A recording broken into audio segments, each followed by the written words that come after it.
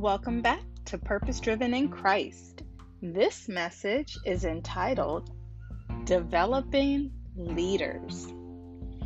So, when we think about leaders, we should think about having an identity in Christ. And being that this podcast is Purpose Driven in Christ, everything stems right back to our identity and foundation in Jesus Christ. And so leadership should be based on who we are as a follower, because that helps filter out all of our decisions pertaining to leadership, how we decide to lead, why we decide to lead. All of that is filtered through having a relationship with Jesus. And because it's filtered by having a relationship with Jesus, it's a different type of servanthood connected to it. You know, when you're leading as a follower of Christ, you're not needing the spotlight. That's one thing.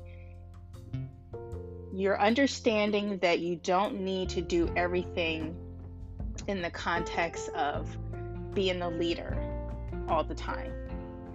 So this means that you might give others the opportunity to lead, even when you have the ability to do it on a regular basis. Now, this might be a little challenging for those who are gifted in leadership. And this is why I always reference humility in most of the podcasts, because it's so important. Developing leaders takes humility, because it allows you to step back and allow the gifts of others to be used.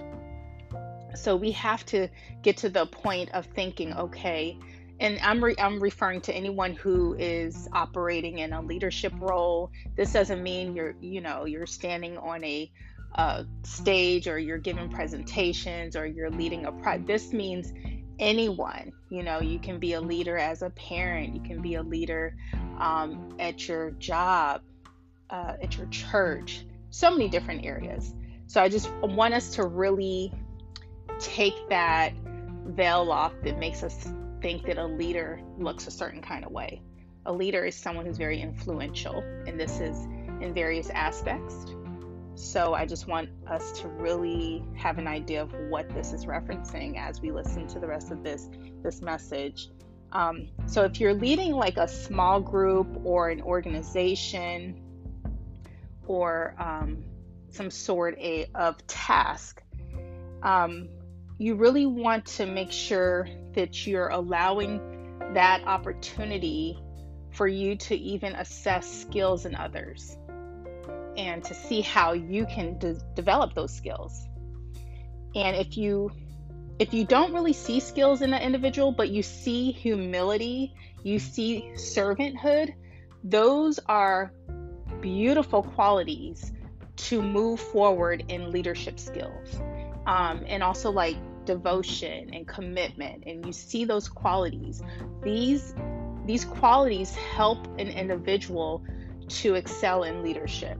So this is not about someone just having a personality that seems like, oh, you're a great leader because you're outgoing and you can just talk to anyone. That doesn't necessarily mean the person's a great leader.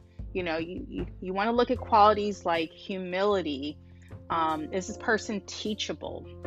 Are they committed? Are they dedicated to what they do? Do they show up consistently?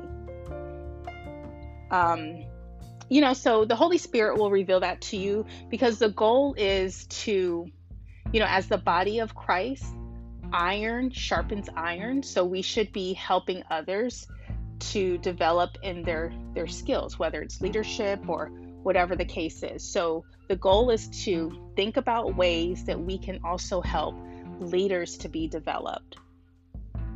Now, as we're asking the Holy Spirit to help us to help support others, we also want to be at a place of, being reminded that leadership involves being, because I had a previous message regarding listening. So we also have to listen and not always be the one to have a response, because sometimes people might indicate that they don't feel comfortable leading, and we don't want anyone to feel pressured to lead. Even if we see skills in them, we want to make sure that we're not pressuring someone to lead in a capacity that they don't feel ready to lead in. And as I mentioned earlier, leaders can be anyone. As parents, you're automatic leaders because you have there's an influence there, whether it's intentional or unintentional. Children, most of the time, look up to their parents. Most of the time. So whether or not you're intentionally influencing them for the good, or you're unintentionally influencing them for the negative, you are a leader in their life, and that impacts them. So leadership starts at home. They see leaders as their parents. And as parents, you can also develop children into leaders. Even if they seem introverted or passive, you can give them responsibility and activities where they can see that they're capable of doing those types of things, and they see that those skills are developing. So that means you don't have to do every single thing for the child, but you can give them responsibilities and let them see how successful they were. And always point it back to Jesus, that you were able to do that with the help of Jesus. That way, the child's starting to understand their identity is not in the task that they completed successfully, but their identity is still in Jesus, and it's not based on what they do or what their parent says to them. But now they feel confident and secure because they know that they did something well for Jesus, doing it unto the Lord. So you start that at a young age. And when you started at a young age, they realize that their strength is coming from Him, that they can do all things through Christ who strengthens them. Now, as I mentioned, leadership involves influence. So that means, unfortunately, anyone who is negatively influencing in a platform, whether this is a job or a political figure, or even individuals who have Instagram or social media, and they have a lot of people who are looking up to what they post and what they say, and they can influence a person to the negative direction or the positive direction. And you have to be very cautious with that, especially those who have that level of influence, that you're not leading someone based on your weakness, based on your emotional concern for that day. You want to make sure you're filtering whatever you're doing with the Holy Spirit, so you're not leading all of your followers astray. And even though it's not your responsibility for them to follow you, but when you take a leadership role, you're automatically an influencer. So an influencer has the impact of changing the way a person thinks about things. And so we always want to make sure everything's being filtered by the Word of God, and we're doing everything with love, not causing distractions, not causing someone to be revved up in their emotions or flesh, but for a person to always understand how Jesus would respond in love. That is influential in a positive direction. And that's how we want to make sure as a leader that we're doing things, that we're not revving up people in the flesh, but we're allowing the Holy Spirit to guide and to direct individuals, not to look up at the leader as their idol, because a leader should never make themselves an idol. The leader should always point back to Jesus. And this is why I'm focusing on leadership as a Christian, because it's not about the person. We never want to idolize a person. I know it can be very challenging if you're idolizing your pastor or your political figure or whatever the case is. Some people, it's not enough to them to just love Jesus as their main idol. They have to bring in another entity to worship. And God does not like that. So we always have to make sure that we are not idolizing leaders, but we look at them as ones who can influence on a positive level. If you're not getting positive influence, you have to ask yourself, why are you still listening and downloading that negativity into your heart when it's not influencing you in the right direction? Now, with leaders, with leadership, especially as a follower of Christ, the goal is to reduplicate, to multiply. So that means you should always be thinking about, who can I develop and train to become a leader or a follower, especially if it's, a Christian who has not been discipled. And everyone is not going to necessarily feel like they can lead. But if we take it from the context, if we remove the whole vision of a leader being someone on a platform to one who is a servant and one who is influential, then we no longer make it this big thing that's unattainable. We realize that leadership starts with being a servant. So let me go ahead and read this. This is Luke 22:24-27. Then they began to argue among themselves about who would be the greatest among them. Jesus told them, "In this world, the kings and great men lord it over their people, yet they are called friends of the people. But among you, it will be different. Those who are the greatest among you should take the lowest rank, and the leader should be like a servant. Who is more important, the one who sits at the table or the one who serves? The one who sits at the table, of course, but not here, for I am among you as one who serves." So Jesus made it very clear that he's a servant. And even though he could just lord it over people, that I'm the Messiah, I'm the one, even though he could be that, he makes it very clear that I am a servant. And if we're following Jesus, we're following servanthood.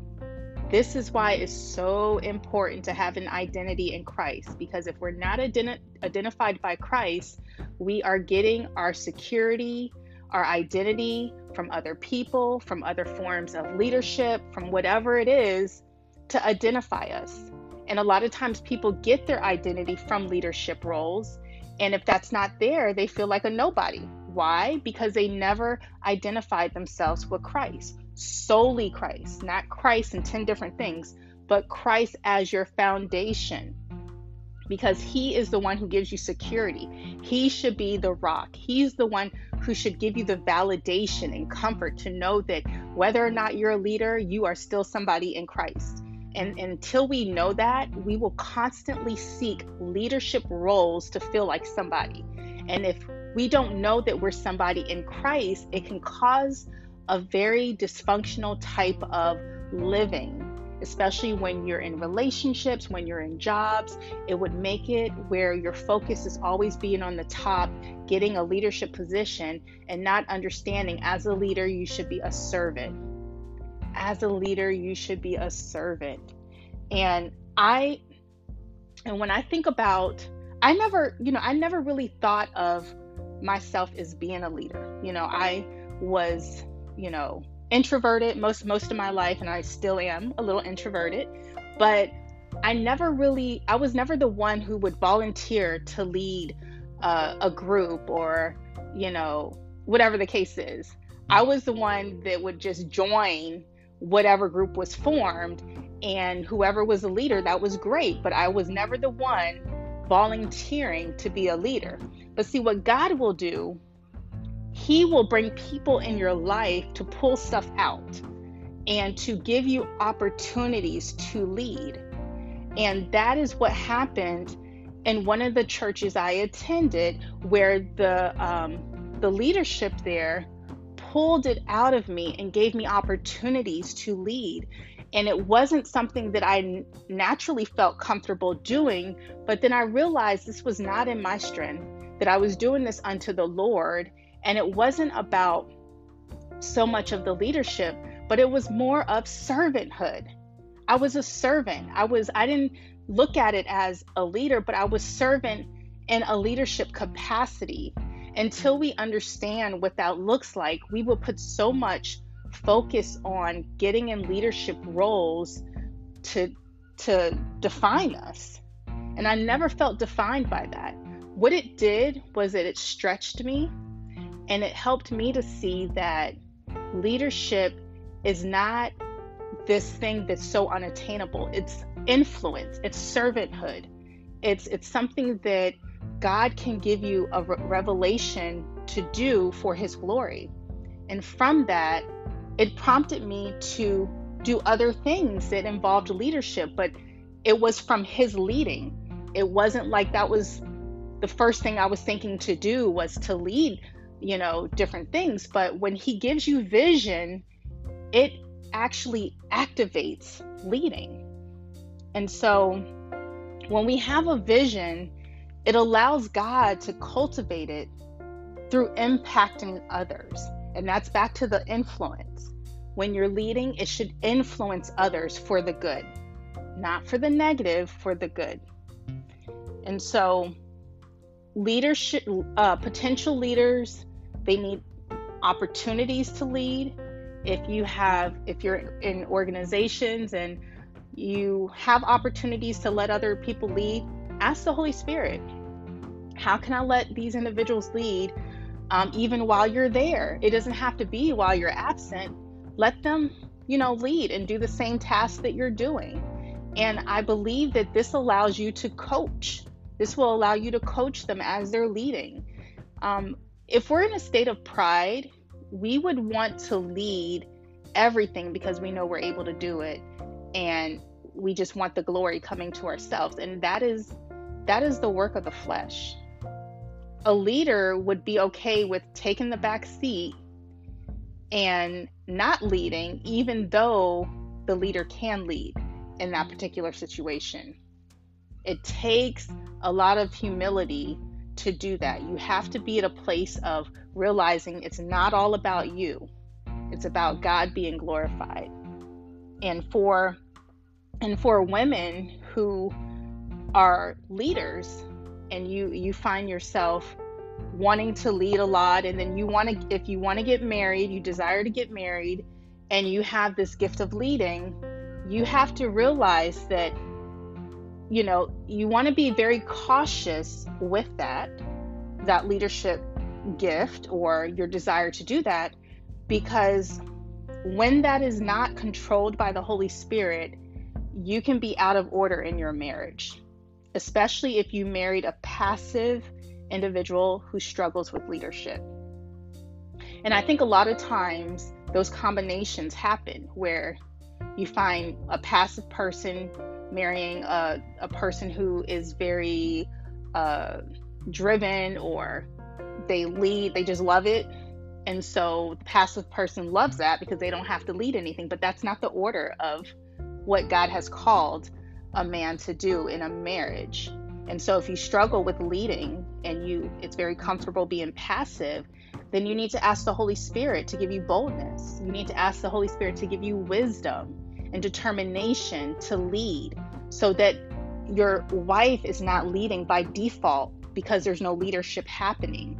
So this is very important, especially if you have a desire to be married, that you are asking God to give you those skills of leadership before marriage, so that you can lead with confidence, with gentleness, with going to God and asking him to direct your path.